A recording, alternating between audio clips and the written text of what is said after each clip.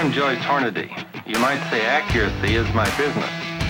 I make bullets. You are listening to the Hornady Podcast. Thanks for joining us and enjoy the show.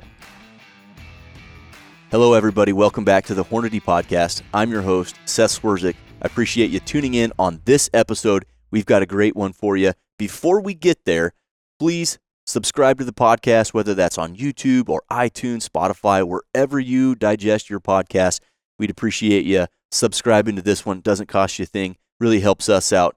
Now to jump right into the episode, I'm going to say back by popular demand. There was a whole bunch of podcasts where we really started diving into ballistics and external ballistics, terminal ballistics, cartridges, why things happen. And as it turns out, the listeners really got engaged with those episodes. And one of those episodes, we featured our guest today, Jeff Siewert. Jeff, thanks for coming back onto the show. Thanks for having me. Much appreciated. Yeah, well, we're glad to have you. And I wasn't saying that just to blow smoke at you. It's a real thing. You know, the Ammunition Demystified, the book that you wrote, we just got done with our trade show season. And I know you and I were talking about this before, but January, February, big trade shows. Dallas Safari Club, Safari Club International, SHOT Show, the NRA shows coming up. We got all these big shows, and we interact with our customers, which is awesome. And I can't tell you how many times at each show somebody came up and said, "Oh, love your podcast, love what you guys are doing." And of those, there was a bunch that said, "Man, I went down a rabbit hole. I bought the Ammunition Demystified book, and you weren't lying. It is not for bubbas." But they're learning a lot, and I think that translates, and there's a ton of information in there, and it's written so well.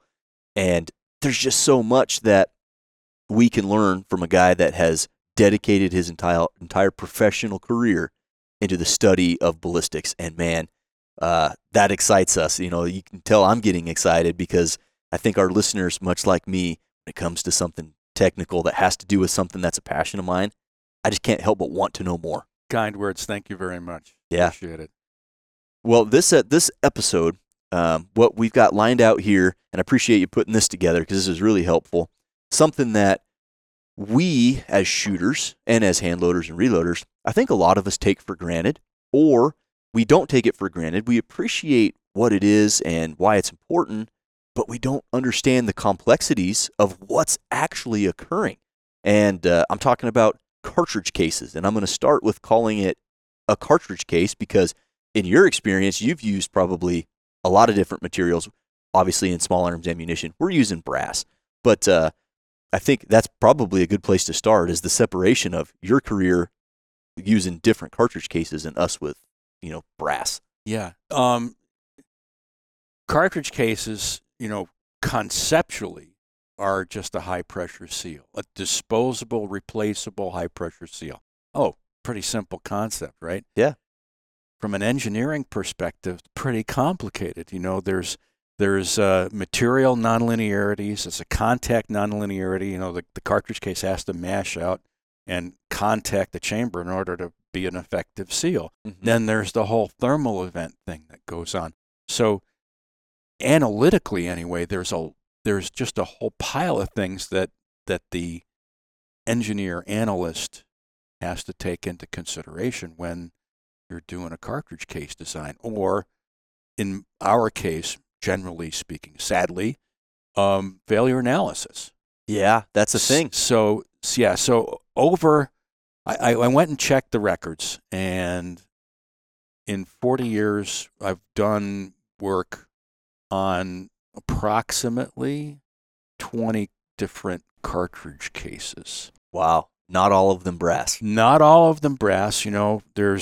There's been brass, steel, aluminum, polymer metal composites, and in small cal brass cartridge cases. I think I just looked it up, and there's only been 2 brass cartridge cases I've had to do failure analysis on. First was 300 Win Mag, and the other was 338 Norma. Okay. The 338 Norma was in a machine gun. The 300 Win Mag was in a bolt gun. So, I mean, it's not like it's platform specific. Not particularly platform specific. The failures were different, but yeah. So people are making cartridge cases out of all kinds of things today. Yeah. Brass is a good old reliable standby. As reloaders, we like it because we get to reuse the damn things. One, when you're reloading, when powder wasn't super expensive and primers weren't expensive, brass was and still is largely the most expensive part of that whole equation. And if I can reuse it, I certainly want to. And, yeah, absolutely. Yeah, and Hornady got into cartridge case manufacturing late 80s, early 90s is when it was, okay, our ammunition demand is high enough now that we can't really be leaning on other vendors to produce this stuff for us. And that's when we got into it. But again, in small cal, we're only focused on brass. And luckily, like you mentioned, brass is, reusable, and it's easy to work, within some constraints. Yep. And it's just, it handles pressure well. Again, easy to manufacture. That's why we use it. And like you said, there's, you could dumb it down to potato guns. The PVC pipe is the cartridge case, essentially. But when we get into those failures, like you mentioned, that's the thing that we all want to avoid. And I'm excited to learn about from you all of the different aspects that will cause that failure and what we all have to be considerate of. And I think a lot of that starts with cartridge cases have to handle pressure. So how are we going to measure the pressure is a big one. Yeah. So in the U.S., most of the ammunition producers use what's called a conformal transducer. Mm-hmm. So that thing is specifically made to match the curvature and taper of the cartridge case in question. And it has to be drilled very precisely within a thousandth of the center line of the chamber to measure the pressure accurately. Mm-hmm.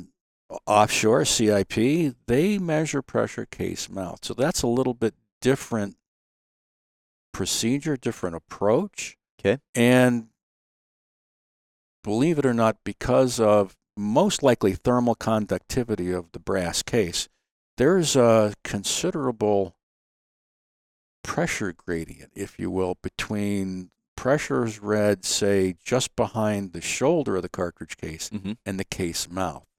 My experience has been it may be as much as 8,000 psi difference in pressure between a port taken just behind the case shoulder and the case mouth with brass cartridge cases. Wow. Don't tend to see that with polymer cases. Really? Because the conductivity is so okay. lower. Okay. So it's something that people could be thinking about when time comes to assess pressure, at least in the lab. Yeah, for sure. Well, and 8,000, when you're talking about 60 or 65,000 pounds, 8,000 pounds doesn't necessarily sound like a lot, but if you're at 62, you think, and you're actually at 70. 70, yeah. That's kind of scary territory. Yeah. Things start getting real questionable after about 68, 69,000 pounds. And the thing with brass is there's always a trade-off of strength versus elongation at failure. So let's talk a little bit about the case failure criteria. Okay. So cartridge cases are almost always stressed above their yield strength. So a factor of safety is really not the sort of criteria that one would commonly use to assess cartridge case robustness. It's really the metric that ought to be used is percent of ultimate strain. How much can you stretch it till it fails, and what percentage of that number do you attain during normal operation? Okay. So it's really a kind of a different mindset in terms of assessing the case structure. How much should you allow? If you kept everything under worst case conditions to like 70%, that gives you a little bit of wiggle. Mm-hmm. Chambers a little bit big, cases a little small, blah, blah, blah. Yeah, you'd probably be happy with that. Okay. What are military grade guns seeing? Like maybe 50, 55, 60% under most circumstances. Yeah, and that makes sense. I mean, you can't really control the conditions, the heat. Yeah, sand. Yeah, so that's the other thing, kind of what's good for the gun is bad for the case, and vice versa. Okay. So if you do something like lubricate the cartridge case, that's good for the case, bad for the gun. What happens is, in the interior ballistic event, the case mashes against the chamber wall, and a significant amount of load gets dumped to the chamber wall in friction at that interface if the case is dry and unlubricated. Mm. Let's just make those caveats. That ends up reducing the aft thrust on the bolt. That helps your gun last a whole lot longer. Thing called fatigue life. Mm-hmm. If you want the gun to last, make sure after you're done resizing the cartridge cases, you clean all of that resizing lube off of the OD of the case. There you go. So that's kind of an important thing. How important? Let's just say back in the 80s, the test was done on medium caliber aluminum cartridge cases, and we compared a dry case to a lubricated case. The bolt load doubled with a lubricated case. Whoa. It was borderline shocking how much doubled. Absolutely doubled. So, word to the wise, when you resize your cartridge cases, take extra care and make sure just wipe them down. They are, not just wipe them down, scrupulously clean as you can make them. Sure. Okay?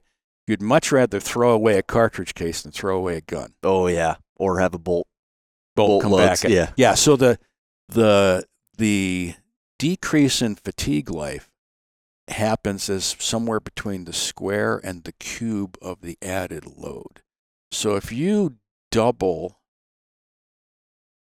the aft load by lubricating the cartridge case, you've cut the fatigue life by 4. Whoa. Or maybe as much as 8. Yeah. Okay. So that's something you don't want to do. Yeah, that's, to have, because we get that question a lot. People will call in, we spray it down with one shot. Do I need to clean it off? We always tell them, yeah, use a microfiber towel or something and wipe that residual lube off of there. But now to know. Is that stuff water soluble? I have no idea. Okay. So if it's water soluble, I'm pretty sure your sizing wax is. Okay. I use that. I'm a fan of it. I tend to wipe it down and then I'll run it through an ultrasonic bath, and that does a really good job of taking all of that stuff off. Okay. And get that case as scrupulously clean as you can manage. That is something that we always recommend, but never had a scientific, hey, this is the implications of not doing that. Now, I freely admit we didn't do the same test with brass case. Sure. Is it going to be heaps a lot different? I don't think so. Okay. Yeah. The coefficient of friction dynamically, they're pretty low, 0.08, somewhere in there on a clean case, clean chamber. But you cut it in half if you lubricate it. So wow. It's like, or in some cases, some guns, we'll talk about it in a little bit. If a dry film lube is intentionally applied to the OD of the case, the much less load is shed in shear at the cartridge case chamber interface, which increases the bolt load. Wow. And that's why you see it's raining outside, you're at a match, and people are dumping primers. I've been at matches in a rainstorm, and gun's running great. Rain starts coming down, and I'm watching the guy in front of me, and he's fiddling around, and he's got shaking primers out of the ejection port. Oops. Yeah, that happens. And one quick note that I think most general consumers probably don't understand is when we talk about measuring pressure, like you said, it's conformal with the transducer, and that transducer, as I understand it, is really powered by the magical quartz crystal, basically. And that's pretty amazing to me. the piezoelectric. Yeah, you push on it with a known force, and it generates an electric field. Mhm. And we run that through a charge amplifier, and we've got a pressure measurement, not a static pressure measurement. We have it. It's a dynamic thing. Yeah. And that's from a understanding of ballistics standpoint. That was a huge innovation. Innovation. Just gigantic. Yep, and it allows you to be pretty exacting in what you're measuring, much more than the previous ways. And Matt George down in our lab, he's kind of our lead lab technician down there. He was just on the podcast talking about 308 Winchester. I've heard him use he said this to, I think a tour came through, and he said piezoelectric pressure reading system. And somebody said, well, what's that? He's like, piezo, the Greek word for bone or crystal, and electric, the English word for expensive. Yeah, so in the day, before the invention of those things, they used what they called copper crushers. Yep. And basically, you took a piece of dead soft copper and you screwed it into a barrel, and you measured how much the thing compressed, and that was allegedly related to the peak pressure that was seen. And it's really how much area under the curve above the yield point of that copper cylinder. And having been down that road in 20 millimeter, it's much less than accurate given some powder loads. I mean, so if you have a pressure time curve where you've managed to somehow magically flatten the peak and broaden it, it'll give you a much higher crush reading than you'll see with the piezoelectric. Okay. So don't get fooled. Don't get fooled. And that's why everybody else in the industry using that piezoelectric system, that's the way to go. So moving on here, you've got what do the gun guys worry about? What do the gun guys worry about? The reloaders, us shooters, talking small cal. Yeah, so the primary thing is does the case survive the firing event? You want to be able to pull a cartridge case out in one piece. Flip the bolt open, come back out, and then you got your brass. So if you open the bolt and only half the case comes out, you're having a bad day. Bad day. So that's number one. Is the percent of ultimate strain less than 100%? What factors influence that? There are a lot of things. Okay. What the thing we call lock stiffness influences that. That's the mechanical compliance of the bolt relative to the aft barrel face during the interior ballistics event. So if you think about an AR platform, what's in the load path, what the engineers call load path, is the barrel, the lock extension, and the bolt. Pretty simple. Mm-hmm. And the shorter that load path, we're assuming we're going to make it out of steel. The shorter the load path, the stiffer that lock stiffness is, the higher that lock stiffness is. That makes sense. Yeah. And the larger the area of the parts, particularly the lock extension, the little fingers on the lock extension and the bolt, the beefier those are, the higher the lock stiffness. Okay.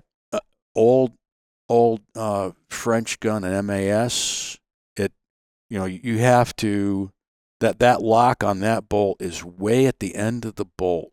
So you have the whole length of that bolt plus the attached receiver to send that load back to the barrel. So that's kind of, relatively speaking, springy. Mm-hmm.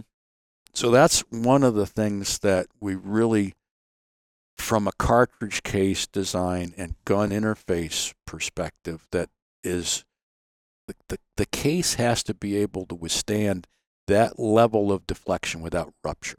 Okay. So that's something that's kind of paramount concern. The next thing the gun folks worry about, of course, is peak bolt load. Peak bolt load, I mean, if you just do, pressure times the area inside the cartridge case, and you assume nothing gets dumped to the chamber in shear, that's probably pretty conservative. Okay. A lot of gun guys, a lot of gun engineers use that as an assumption. And from a fatigue calculation standpoint, that's a pretty conservative. Yeah, and that's an advisable way to do it, assuming nothing's going to get dumped into the chamber. Right. The next thing would be the residual load at the start of unlock. So you've fired the cartridge case. The case expands and has yielded. It's gone past the elastic regime into the plastic regime, and it's kind of press fit into the chamber. Now you have to unlock the bolt for a lock breech gun. Right. Do you have enough force? Do you have enough torque on a bolt gun to be able to allow that bolt to be unlocked? In a drop block gun, do you have enough energy or force to be able to slide the breech vertically past the pressure that's being exerted by the aft end of the case on the bolt face? Okay. So that's another thing that you have to worry about. The next thing would be the peak load at the start of extract. Almost all cartridge cases, at least for high pressure applications, have some sort of body taper to them. And the reason for the body taper, chamber taper, is so that you only have to fight a little ways to unlock it, to pull it out of the chamber. Okay. So the body taper on the chamber and on the cartridge case is kind of one of those factors that you really have to scrutinize in pretty good detail if you're a firearm designer and you're looking for reliability and smooth operation. Okay. So that's kind of the other thing that folks look at. And lastly, the case chamber friction. What's the surface finish of the chamber? What sort of material do you have on the outside of the cartridge case, if any? I mean, some of the steel cartridge cases that are used have a lacquer paint or polymer to help with extraction. Well, one of the reasons that you would tend to use a lacquer or a polymer on a steel case is for a given hardness, given strength, brass versus steel. Steel doesn't have the elongation at failure that the brass does, so you really got to cut down the friction, if at all possible, between the case and the chamber to keep the cartridge case out of trouble. So people say, oh, brass cases and steel cases, they're interchangeable. Your gun probably doesn't think so. The gun, yeah. If the gun had a voice, if the gun had a vote, the gun would say, "No, please, let's go back to brass." Really? Yeah. Interesting. Yeah. That is pretty remarkable. And in regard to the chamber friction, I've seen some gunsmiths will cut a chamber and then, I'm going to say rough up, but that's a overstatement. But they'll usually use like 4/0 steel wool or like a gray Scotch-Brite pad and very slowly spin the barrel in the lathe and like I say, rough up, but I guess it would be a polish. It's really polish. A polish. It feels smooth, but it's, I'm guessing, putting very, very tiny little abrasions in it, because the Scotch-Brite pad would be a little scuffy. A little rough, but not as rough as a bad cutter. So yeah. Okay. And in doing that, and I just assumed it was to help the cartridge brass grip the chamber wall. Is that what's your thoughts on that? I think they're doing it to reduce the roughness and help facilitate extraction. Sure. So that's my take on that. Okay. Out here, you may only get one chance. So never compromise.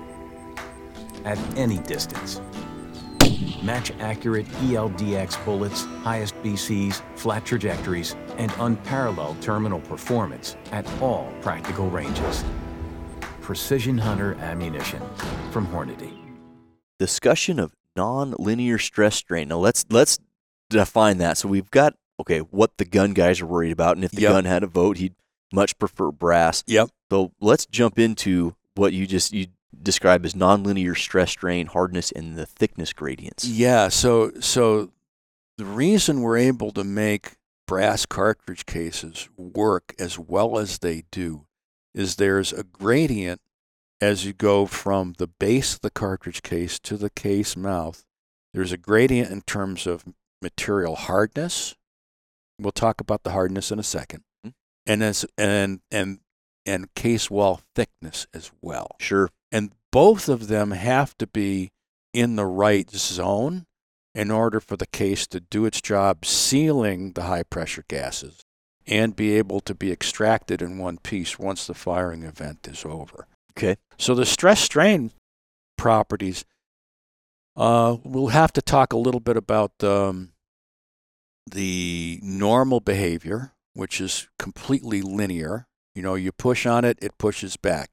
Up until the point where the material we would call the behavior yielding, it no longer springs back to the original dimension. Okay. After you've subjected it to enough stress, the material yields.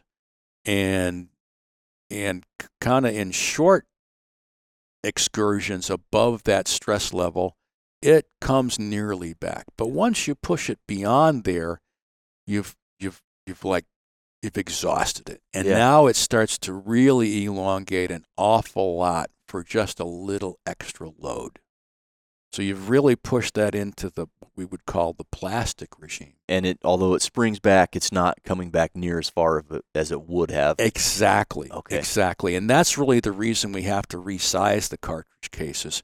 We've in a lot of cases pushed them kind of well beyond their yield point, and now we have to squeeze them back into shape. Mm-hmm.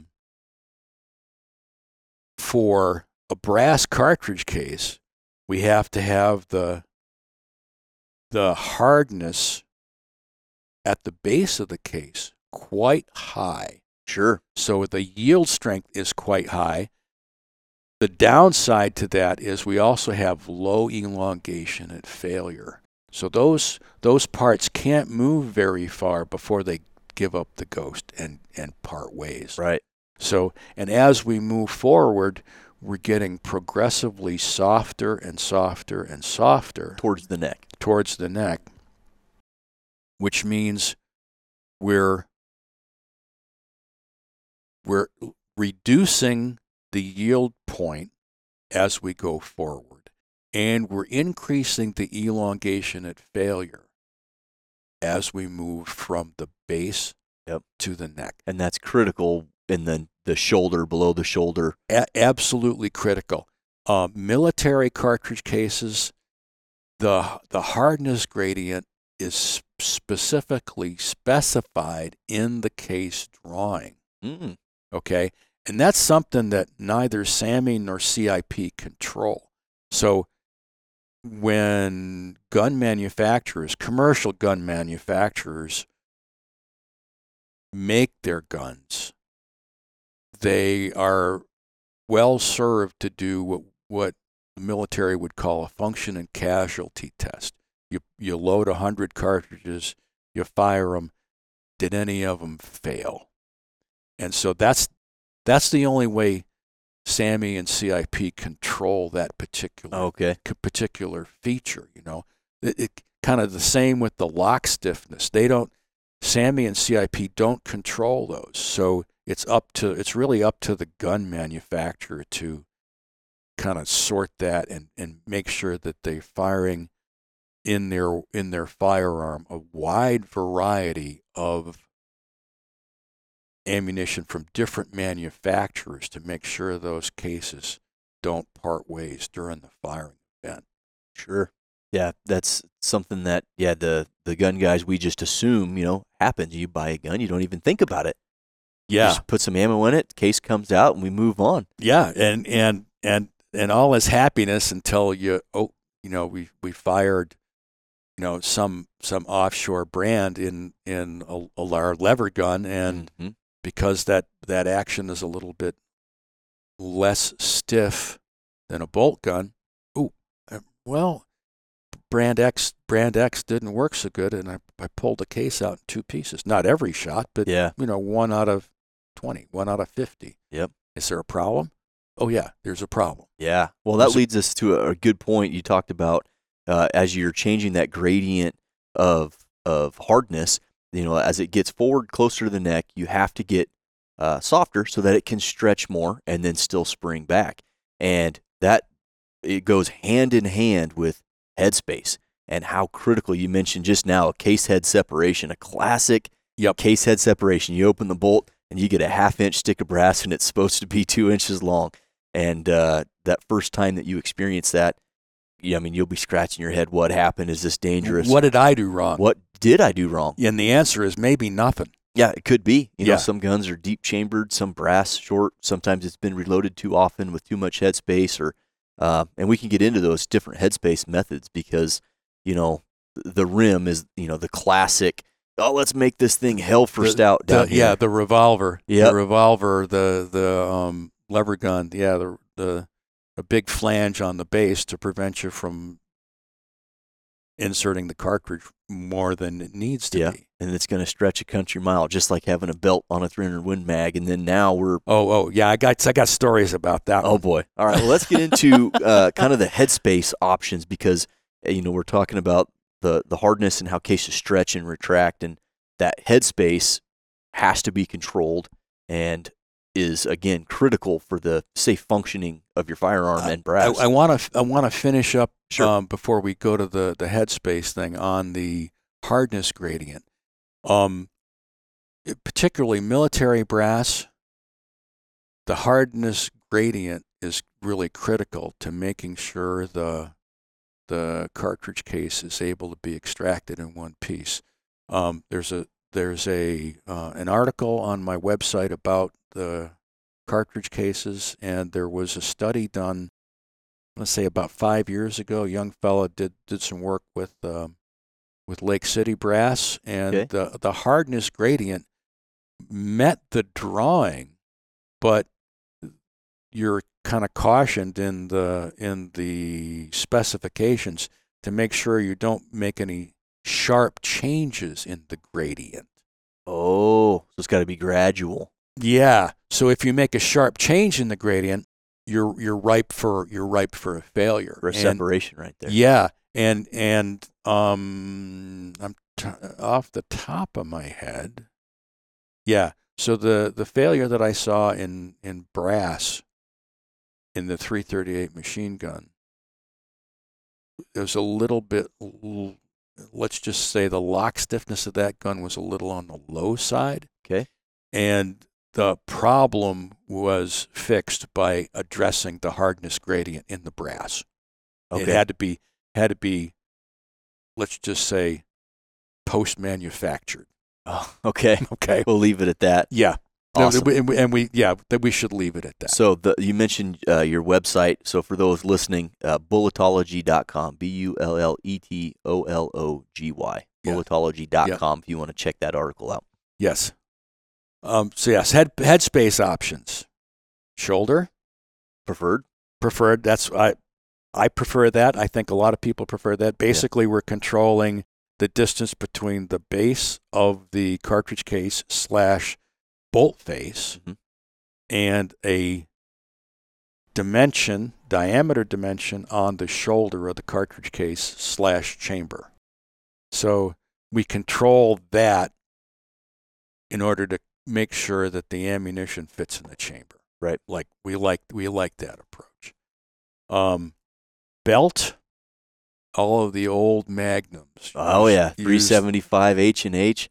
Yeah, so back in late November time frame, I was making some 300 Win Mag ammunition for my nephew, and checked it in the gun, and it doesn't fit. Like, what's going on? So I got my headspace length gauges out and found out that I wasn't bumping the neck enough. Yeah. And it was too long.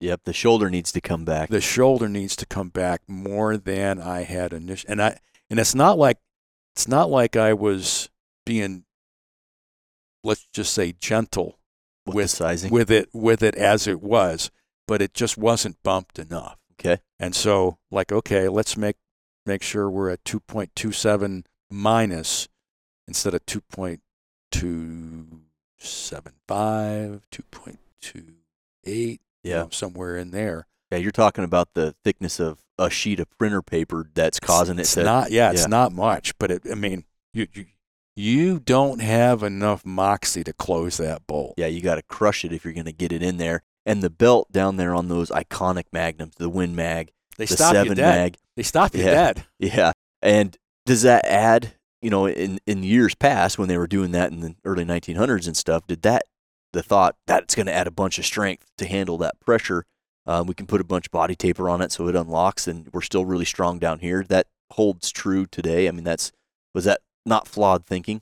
Not flawed thinking at all. Okay. Not flawed thinking at all. The brass that I was having problems with were fired in a gun that I had no experience with, had no visibility to. It was kind of gifted to me, and like, okay, well, resize the neck. Okay, we're good. Yep. No, we're not. Unfortunately, I hadn't loaded much ammunition, so it wasn't a gigantic headache. Yeah. So, man, I've had in my first job here at Hornady, answering the phone, doing technical service, I had a lot of people that would call and get something set up, and they think it's good, and then load a lot of ammo. None of it chambers. And what happened? Everything measures right. That's no. Well, something doesn't measure right. I know what it is, and you're not going to want to hear the solution.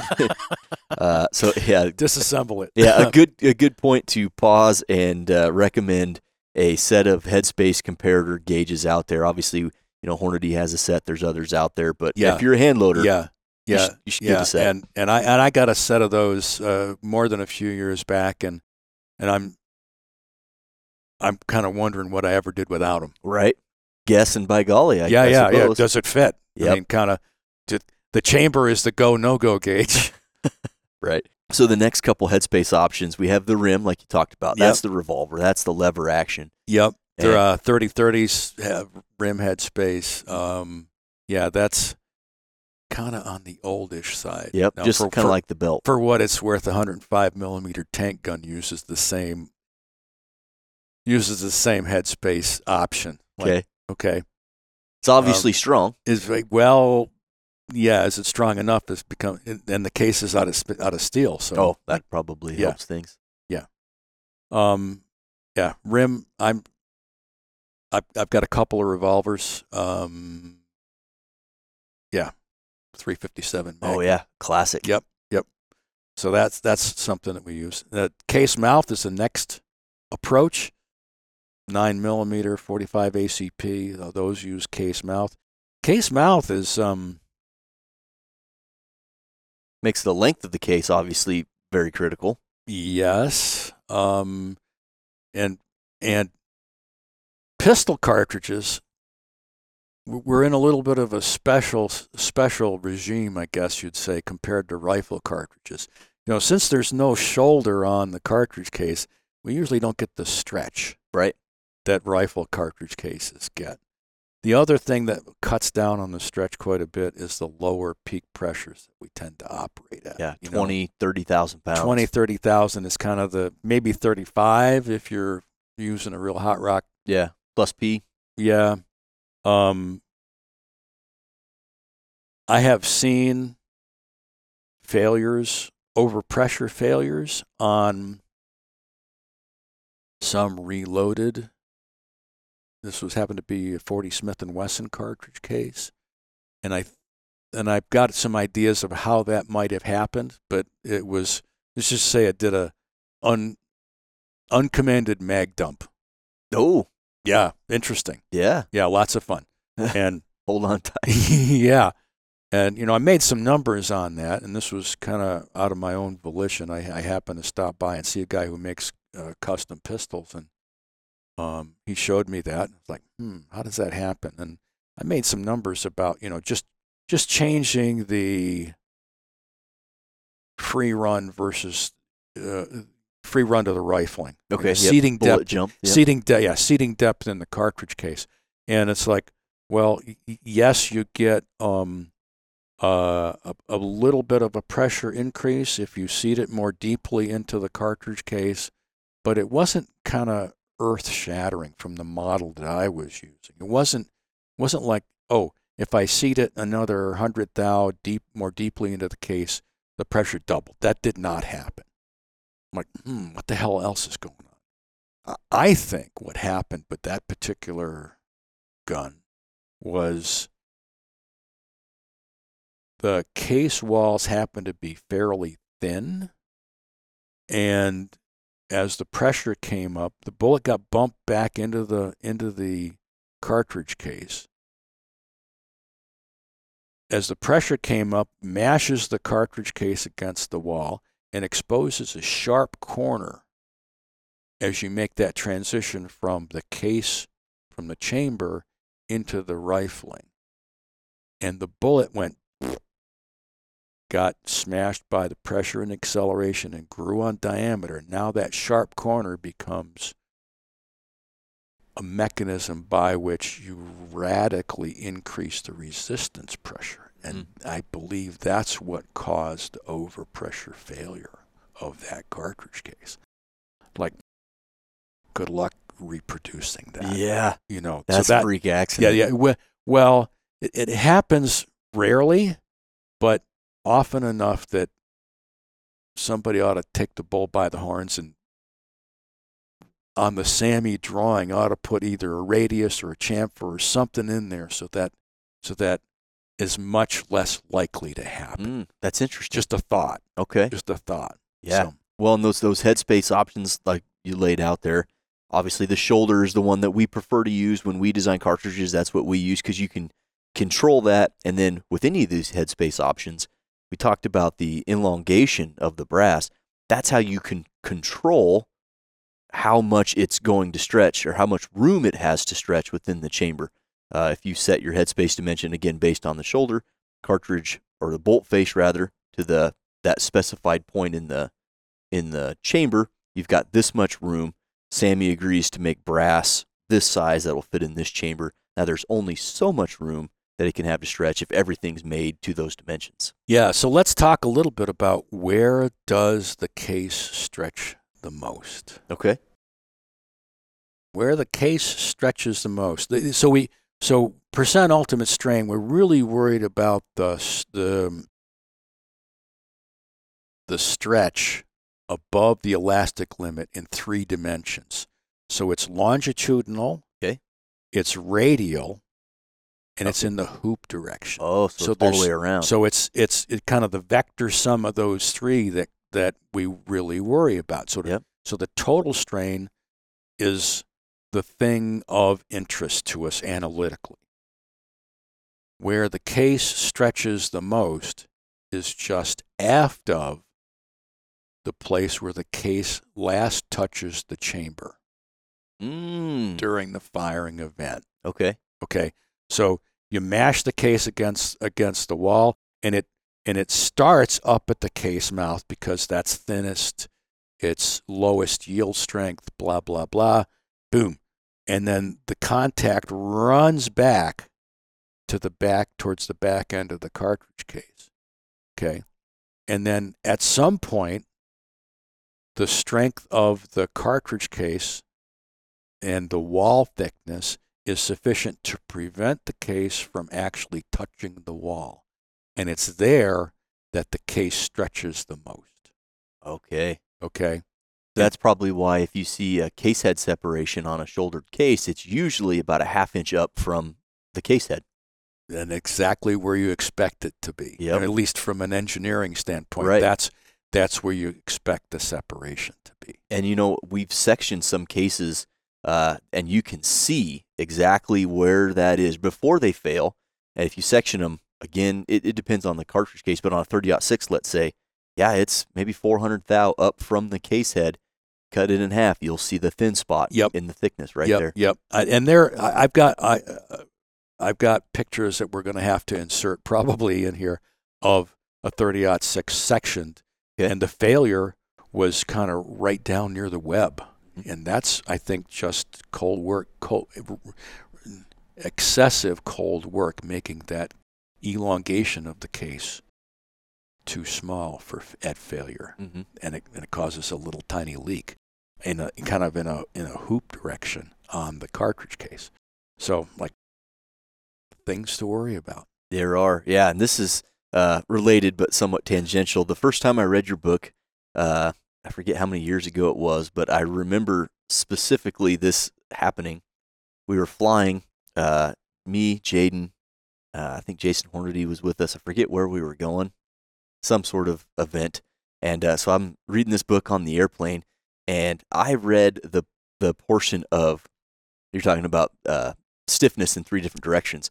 At the time, I could not wrap my head around radial and hoop stiffness and why they were different things. And I remember reading that over and over and over, and we landed, and I was like, Jaden, you gotta explain this to me. Yeah, what am I missing here? So it's funny that you brought that up, because, like I said, I don't know why I remember that and where I was and everything, but yeah, I remember, like, read it 3 or 4 times, and just banging my head on the side of the airplane. Yeah, it's just something we work with a lot, and you gotta. I mean, if you're going to do the analysis correctly, you got to worry about the 3 dimensions. Yeah, so. Right on. So, as a gun guy, we know what we're worried about. We know how we're controlling headspace. Now, as the shooter, what I'm worried about, I put the case in the gun, close the bolt, I shoot, it comes out, everything's working good. But I'm trying to shoot small groups, or I'm trying to shoot something far away. And like you said, as the pressure holding vessel, it's the means to my end, and my end is I want to shoot good groups. What kind of influence does the cartridge case have on that world of looking for dispersion? Yeah, so there's more than a few things here on our little list. The first thing is case volume variation. How much is it? How important is it? Recently conducted experiment that Mr. Quinlan assisted with. Yeah, which, spoiler alert to those listening, I don't know the results of his testing. I'm sure we'll get into just the wave tops of them here. But, man, I walked into the lab one day. Jaden, what the heck are you doing in here? Oh, you're going to love this. We're going to set the internet on fire. And so he's doing a bunch of testing with statistically valid sample sizes, and I'm excited to get that. We're going to do a whole separate podcast on that, but sorry to interrupt. Yeah, no problem. So basically, I took big batch of Lake City cases, and they were gifted to me. I had them on hand, and they were all Lake City 72. Okay. So they went from last week. Yeah. And I segregated them by weight.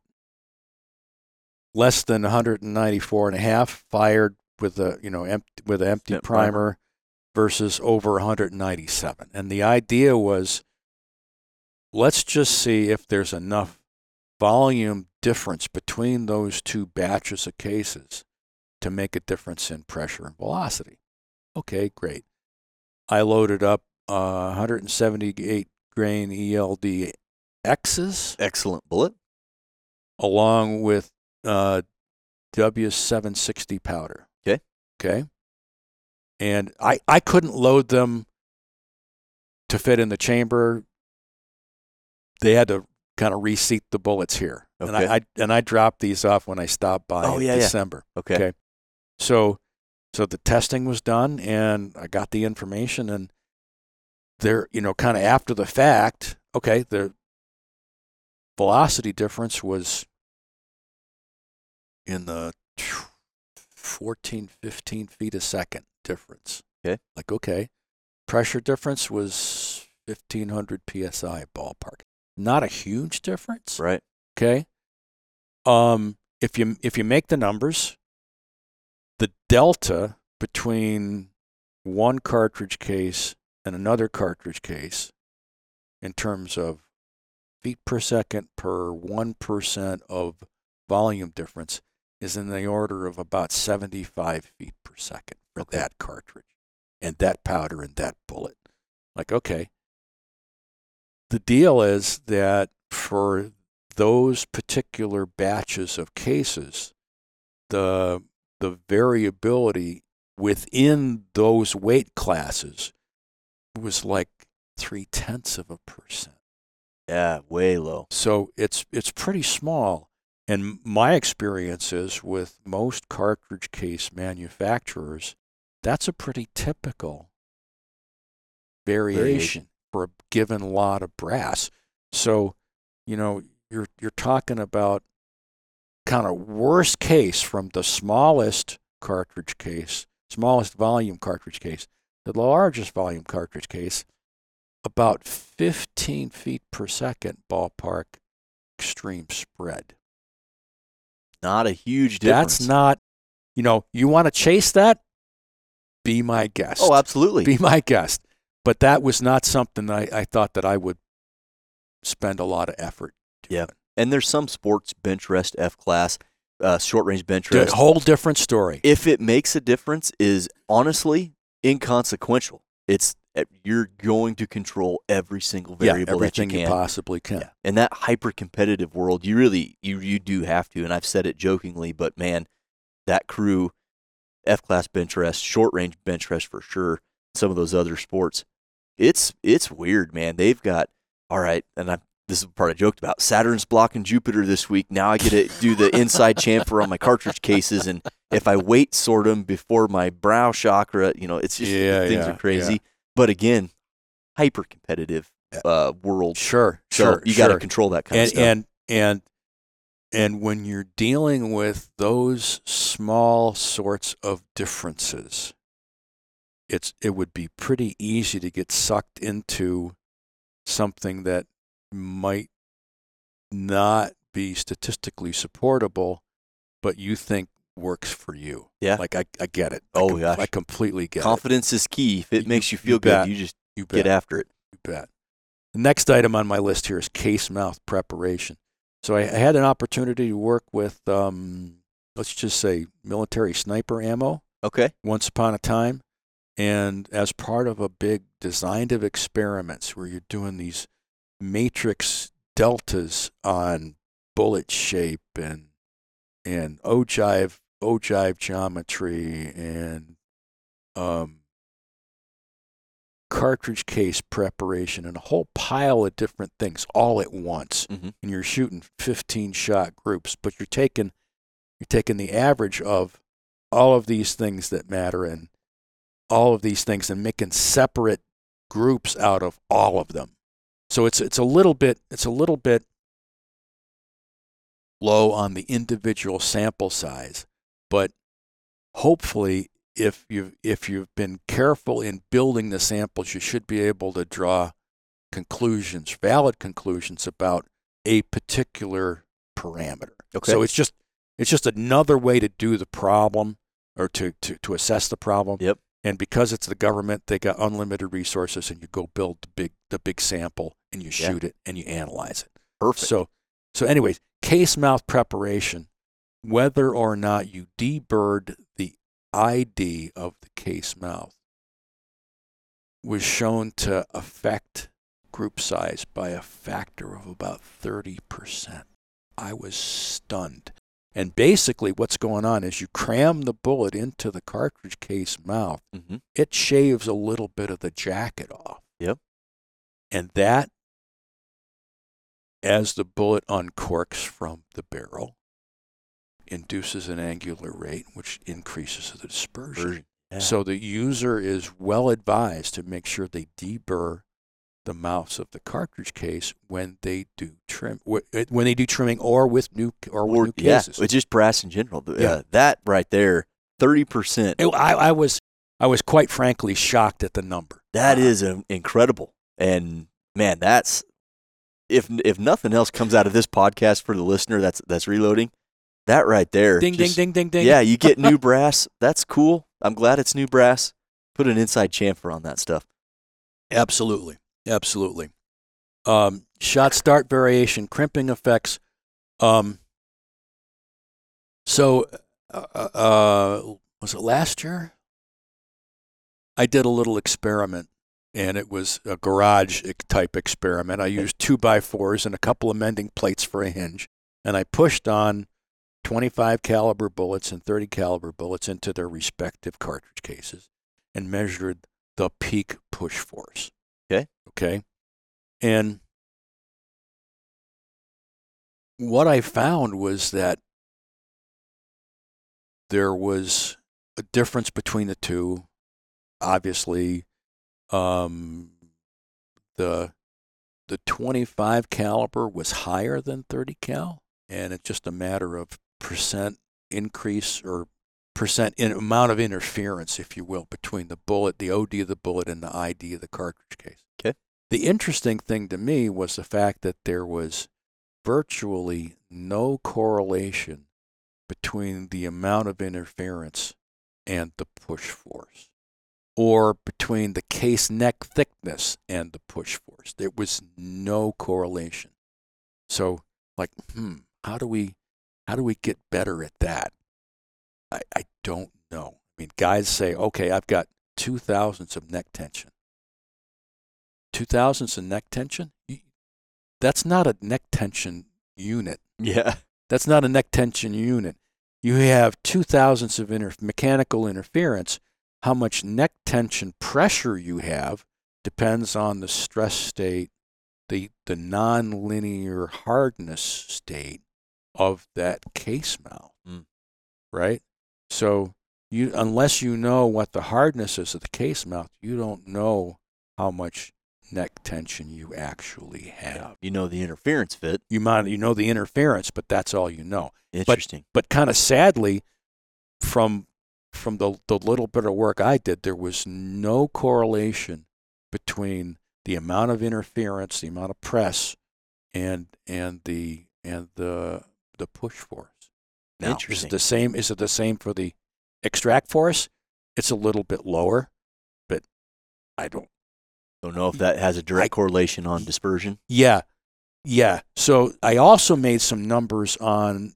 I'd used that information to make some numbers on the interior ballistics performance using a fairly sophisticated interior ballistics model. It's kind of a step up from quick load in that it's got some knobs that quick load does not have. Okay. Quick load's got kind of a peak engraving force, and it's a single number.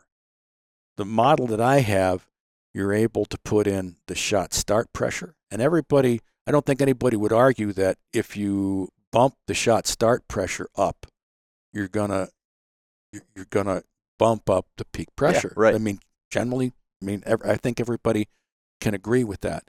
The model also has the ability to change the free run to the start of engraving. Quick load does not have that. Right. Okay. And then I'm not slamming quick load. I'm just saying that that's not part of that model. It's a good program. A lot of people have used it, but you've got something a little more advanced. Yes, absolutely. So changing the shot start pressure by kind of what the variability was that I measured made a couple of foot per second swing in velocity. It wasn't like a huge deal. Okay. The long pole in the tent, from an interior ballistics standpoint, was the shot-to-shot engraving force variability. That makes sense. And that's something we have no control over, zero control over. Okay. Is there a way to reduce that? That's a subject for independent research and development. Yeah. Okay. So, crimping effects. Let's just say I was involved with the government supplier on the sniper ammunition, and they found that for that particular product, manufactured in mass for a wide variety of sniper weapons available in the field, which, I mean, they do their very best when they leave the armorers to have everything close to the same dimensions. But in the field, I mean, they get different amounts of wear on them. Yeah. And so they found that they would group more consistently if they crimped the bullet into the cartridge case. Really? Yes, which was a little surprising. I still don't understand that. I don't have a good physical model for how that might work, but it kind of take it for what it's worth. So if you're loading cartridges and you can't seat them at what you think the optimum free run might be, one of the things you might think about doing is crimping. Just put a light little crimp on there, see what happens. Just put a crimp on there and see if that helps you out. Well, and also for the hunters out there, don't think that just because you want to put some crimp on that cartridge that you're negatively impacting the accuracy. Yeah, you might be helping yourself out. Now, for a lead core copper jacket bullet, one of the downsides to that is that crimp on the OD of the bullet adds a little bit of drag. Okay, so you might be a little more sensitive to crosswinds as a result of that. Yeah. But for moderate hunting distances, kind of inside. Let's just pick a number, 500 yards. Yeah, you're probably fine.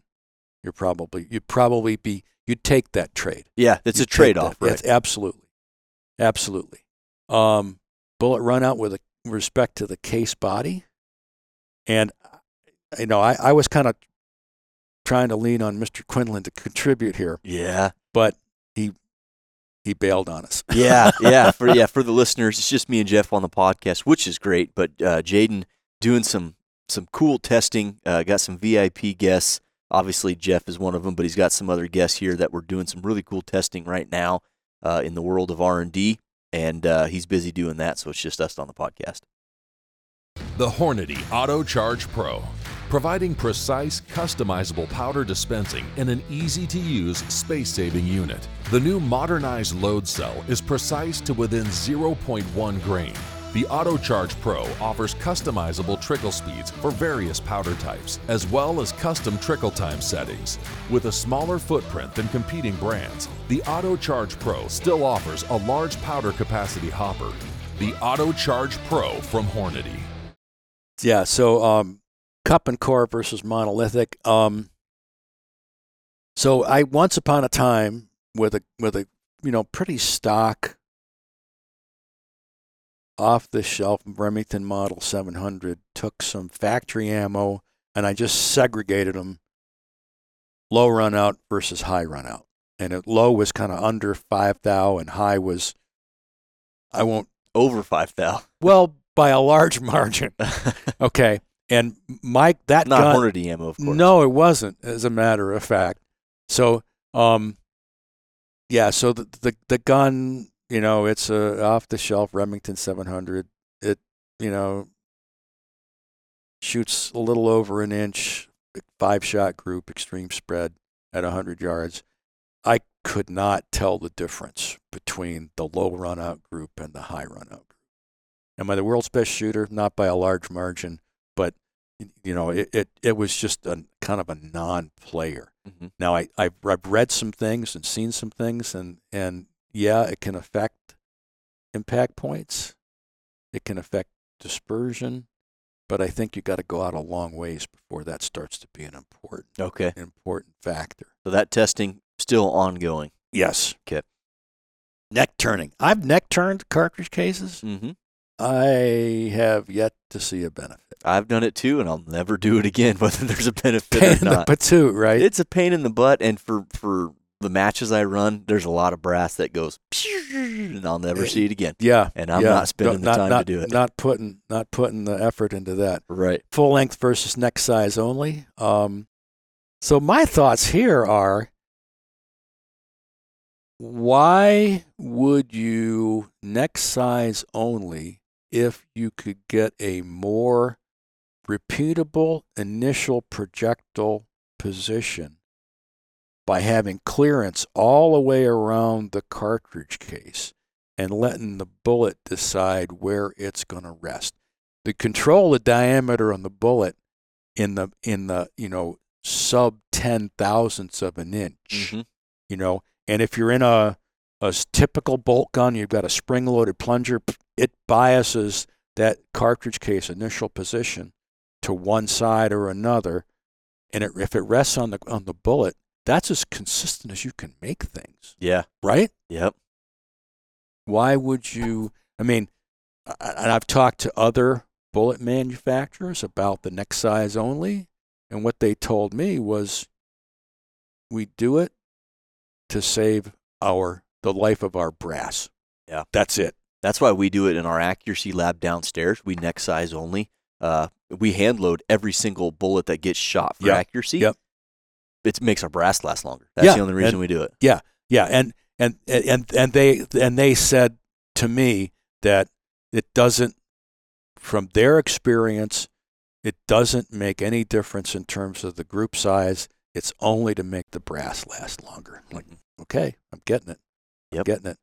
So whether you want to, for me, if I'm out hunting someplace, if I cram a cartridge into the chamber and I can't close the bolt, I would not be a happy camper. No, and this is anecdotal, but for me personally, early on in my long-range shooting endeavors, hand loading, okay, this is what the guys are doing. This is what the old-timers are doing, their neck size and everything, so that's what I'm going to do. Yep. So I went on this tirade. That's what I was doing. I was shooting 308 with 178 boat to hollow points, using Varget. Thing is just shot lights out. And I went through, I don't know, I had this brass that I had outside neck turn. Yep. And I forget what firing I was on. Things were going smooth, and I had one that chambered tighter. I physically, as I was closing the bolt, was like, that's a little tight. That's a little tighter. And when I got home and I was, unpacking my stuff from the range, kind of like hit me like, if I'm neck sizing for consistency, I just had one that was noticeably more difficult to chamber than every other cartridge. That's inconsistent. Yes. But when I full length size, everything feels the same. Yes. So I was like, maybe I won't do that anymore. And that was, for me, again. That was the epiphany. Yeah, anecdotal. I didn't have any science-based reasons to start, nor did I have any to stop. I just thought, that's not consistent, and consistency is what I'm after. Yeah, yeah. Annealing, lots of guys are annealing cartridge cases these days. Yeah, it's gotten a lot easier, a lot cheaper to do. Well, maybe not necessarily cheaper, but less labor-intensive for sure. And it's probably easier to be more consistent than it's ever been. Oh, agreed. So that's probably a good thing. The thing I would worry about with annealing is kind of back to the cartridge case failure and the hardness profile.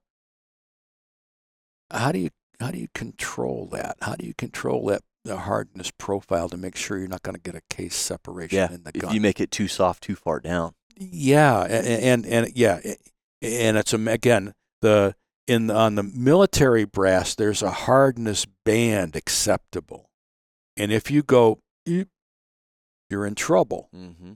If you don't have a hardness tester and you just anneal it, how do you know you've got the right profile?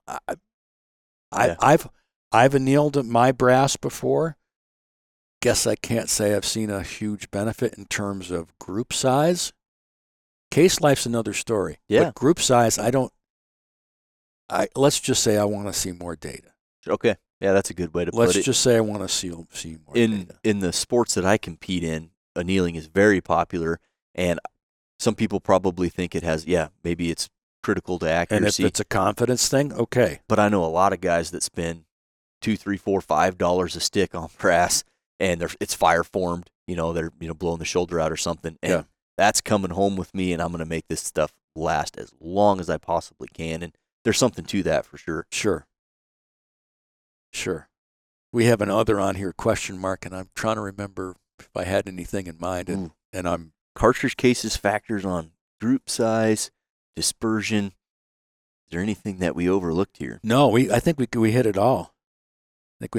How cartridge cases fail. The last batch of last gasp. The things we want to avoid. Yeah. So we've already talked a little bit about stretching and necking. Primarily a problem with rifle cartridges because of the shoulder and because of, as we mentioned earlier, the progressive contact nature of the cartridge case wall as it touches the chamber, and it stretches most just after the last point of contact. And can you make the action stiffer to reduce the amount of stretching? Yeah, that's pretty hard to do. Okay. Unless you're modifying the gun, that's pretty hard to do. Can you pick an action that's stiffer? Maybe. You think you need some pretty sophisticated tools in order to make that selection, though. Sure. I mean, you need some CAD tools and a little bit of linear finite element analysis, I think, to make that assessment correctly. Yeah, that's kind of it's not for your average hobbyist. Not for your average hobbyist, but No. there is some things you can do on the hand loading side to help reduce the stretching after that initial firing.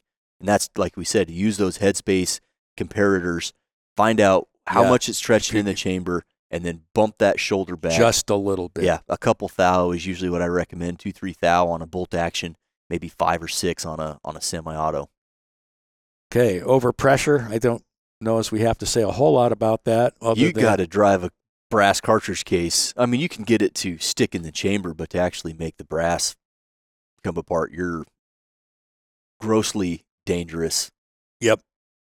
Flagrantly out of line. Yep. And which happens. And happens to the best of us. We had a customer call in to tech several years ago, 338 Lapua shooter, and H110 bottles kind of look like H1000 bottles. Oops. And that was a kaboom. Oh. Yeah, to say the least. Obviously, the brass didn't survive that. Neither did most of the firearm. Ouch. Luckily, he was uninjured. But that's a testament to the design of the gun. Yeah. I mean, yeah, good. I mean, kind of good on them. Yeah, crazy. But on the overpressure side, that we would experience more often would be you go to lift the bolt up, your working hand loads up, and everything feels good, looks good. You go up another half grain of powder, and that bolt doesn't want to lift, or you can lift it, but it doesn't want to come back. Yeah, and that's a very subtle hint. I mean, my experience when my 25-06 Ruger number 1, I dropped the block, and I looked, and there's no primer cup in the primer pocket. Like That's a little warm. Let's not do that again. Now, let's dive into that just a little bit. I'm guessing you've got far more insight to it than I do, because as the layman, what I envision happening, but I don't know if it's actually happening, the pressure, so much pressure that the case is engraved into or not engraved, but really biting the chamber walls, and the primer flows rearward, and normally the brass would let go and chase the primer back into the bolt face, but because of that pressure exerted into the case, pushing it into the chamber walls, the primer is now free to outrun the cartridge head. Yeah, so one of the things, I mean, the whole interior ballistic event, you smack the primer, and pressure comes up in the primer cup first, and we know it pistons backwards. Right? Pushes the case forwards to start. Okay, well, if you do that, and you've got a little bit of extra headspace, and I don't know what the headspace state was when I started, okay, then the pressure comes up in the cartridge case interior volume, and the case comes slamming back. Did you pinch the cup? Oh. Did you pinch the cup? I mean, I took that gun apart looking for primer parts. Non-existent. Nothing. I was like, ouch. Yeah. Yeah. So, but my assessment of how that operation occurs is somewhat accurate. Yeah, but if the pressure gets kind of crazy high, the pressure, of course, can wander back through into the primer pocket. And I measured, and again, that's in the book. I measured the diameter of the extractor groove, and it was up 15 thou-ish. Oh, wow. So, it was a pretty high pressure event. Yeah. I mean, some of the guys with 6.5 Creedmoor are running small primers so they can run higher pressures. Mm-hmm. Doesn't mean the pressure's not there. It just means you're not as susceptible to it. So, I mean, is that a smart idea? Wouldn't be on my list of things to do. It's not on my list of things to do. And you say that Jaden and I have done this, where you're shooting a match and the guy, I'm running this much of this powder with this bullet, getting this velocity from this barrel length.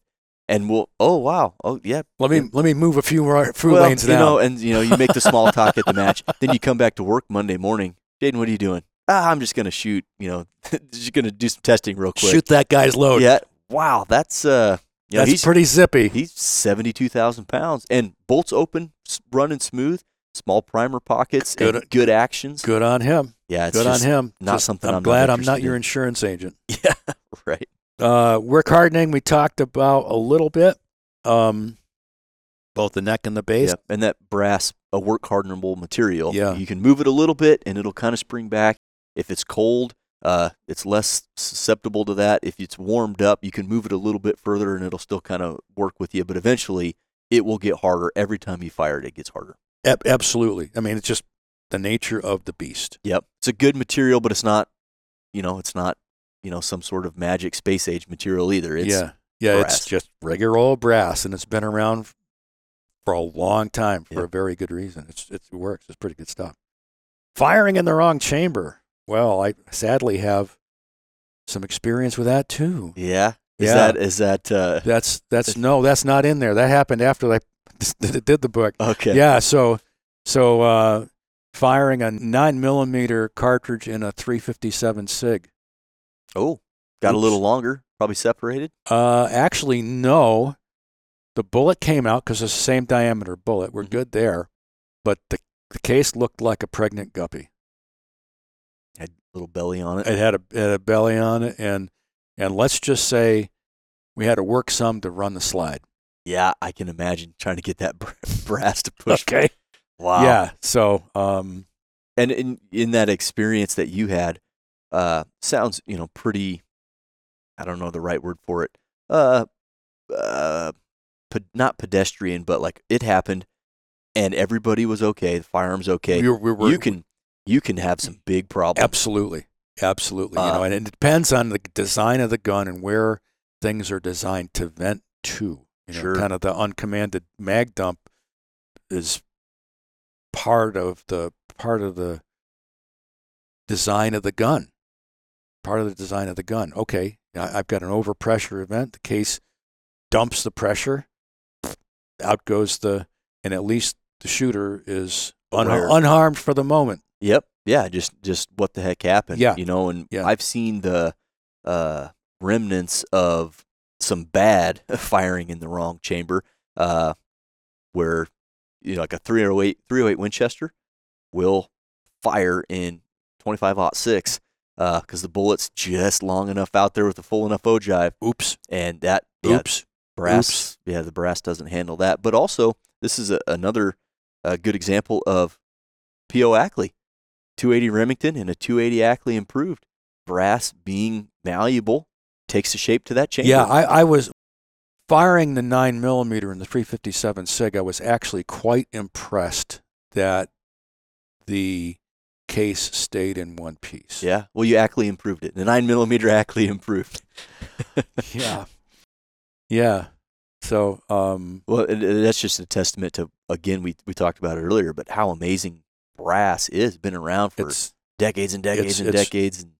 It's really a very good material for that particular application. Yep.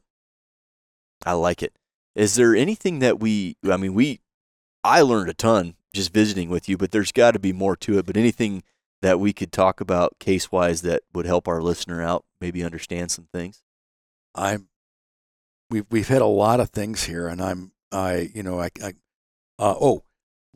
one last item, the effect of case body taper on some of the gun interface parameters. Okay. So once upon a time, I did a bunch of work in 50 cal BMG. All right. Okay. And of the things that the gun guys worry about. So I did a parametric study on the baseline taper, half taper, half the inches per inch of taper. Okay. 1.5 times the taper and 2 times the taper. And what I did analytically was said, okay, let's keep the wall thickness and the hardness gradient the same.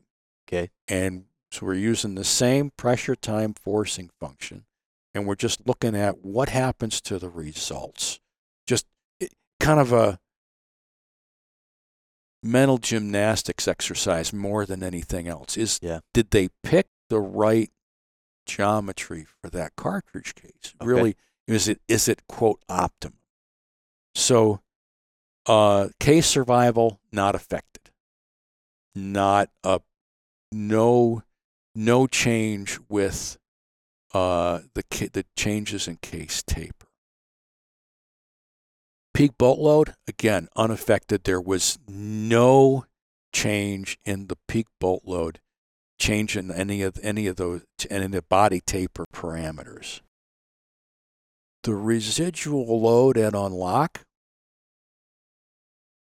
the other residual load at unlock had a different slope, a noticeably different slope than the baseline. The baseline had the lowest slope. So from a weapon function robustness standpoint, that taper was probably the best choice. Really? How did they do that? Yeah. I don't know. Was it thoughtful or was it just happenstance? And since the gun was developed 100 years ago, who's got the notes? I don't know. Yeah. I don't know. So that was kind of an interesting outcome. And the last parameter, the peak extract load, again, the baseline taper had the lowest slope with pressure. So, again, somehow they picked the right taper, and it might be a good project for some historian to go digging into for 50 BMG, how that taper got selected. Yeah. Mr. Browning taking it to the grave, I guess. Now, little piece of trivia. Mr. Browning and I are exactly 100 years apart. Really? Yes. Oh, that's pretty interesting. Yeah. And you picked a good career field to go in with that birth date. I certainly did. That's pretty awesome. And interesting that it was it fortuitous. Maybe we'll never know, but that's remarkable. And it's you obviously you approached that correctly, in my opinion, by keeping everything static and only changing the taper, so you could really isolate. Was that right? That was an interesting one. Well, like I said, I've learned a ton. And for those listening, if you haven't, we mentioned it the last time you were on, Jeff, but that book, Ammunition Demystified, the non-Bubba's Guide, that non-Bubba's thing, it's not a technical manual, but it's not a technical manual. It's a good read, and if this is your passion in life, you need to pick up a copy of this book. Yeah, it's really kind of it's meant to open people's eyes about what goes on behind the curtain without getting too much into the weeds. Now, some people will take exception to that, but okay, I'm all right with that. Yeah, well, and you showed me some of this email correspondence, and a guy who was a very seasoned reloader, a very seasoned hunter, knows what he's doing, and his comment was, "You don't know what you don't know," was directed to me. Figuratively speaking, it wasn't directly toward him, but what he's saying is you can be doing this your whole life and not fully understand the details of what you've been doing. And I've met a gentleman, Kurt Bauer, and at some trade shows he's coming up. Man, I went down a rabbit hole. I bought the non-Bubba's Guide to how ammo really works is really the right way to caption that, because it's in depth, and there's a lot to learn from that. There's a ton to learn from you, and I'm really glad that we have the relationship with you that we do, and that you're still swinging by the shop here to come play around with Jaden in the lab. My pleasure. Awesome. Pleasure. Well, Jeff, thanks for having me. I really appreciate it. Yeah, and listeners out there, if you're liking this content, drop us a comment, reach out to Jeff directly, get a copy of the book. We want to hear that you're liking this kind of stuff, because as much as Jeff will allow, we'll keep bringing him back on the podcast to dive into his depth of knowledge. Done deal. Awesome. Happy to do it. Appreciate it, Jeff. Thanks again. All right. Everybody, hopefully you enjoyed this podcast. I can tell you I learned a ton just from sitting down. I can't wait to listen to this one back again. Cartridge cases, kind of a cornerstone of ammunition, if you will. A lot going on. I learned a lot. Hopefully you did too. We'll catch you on the next one.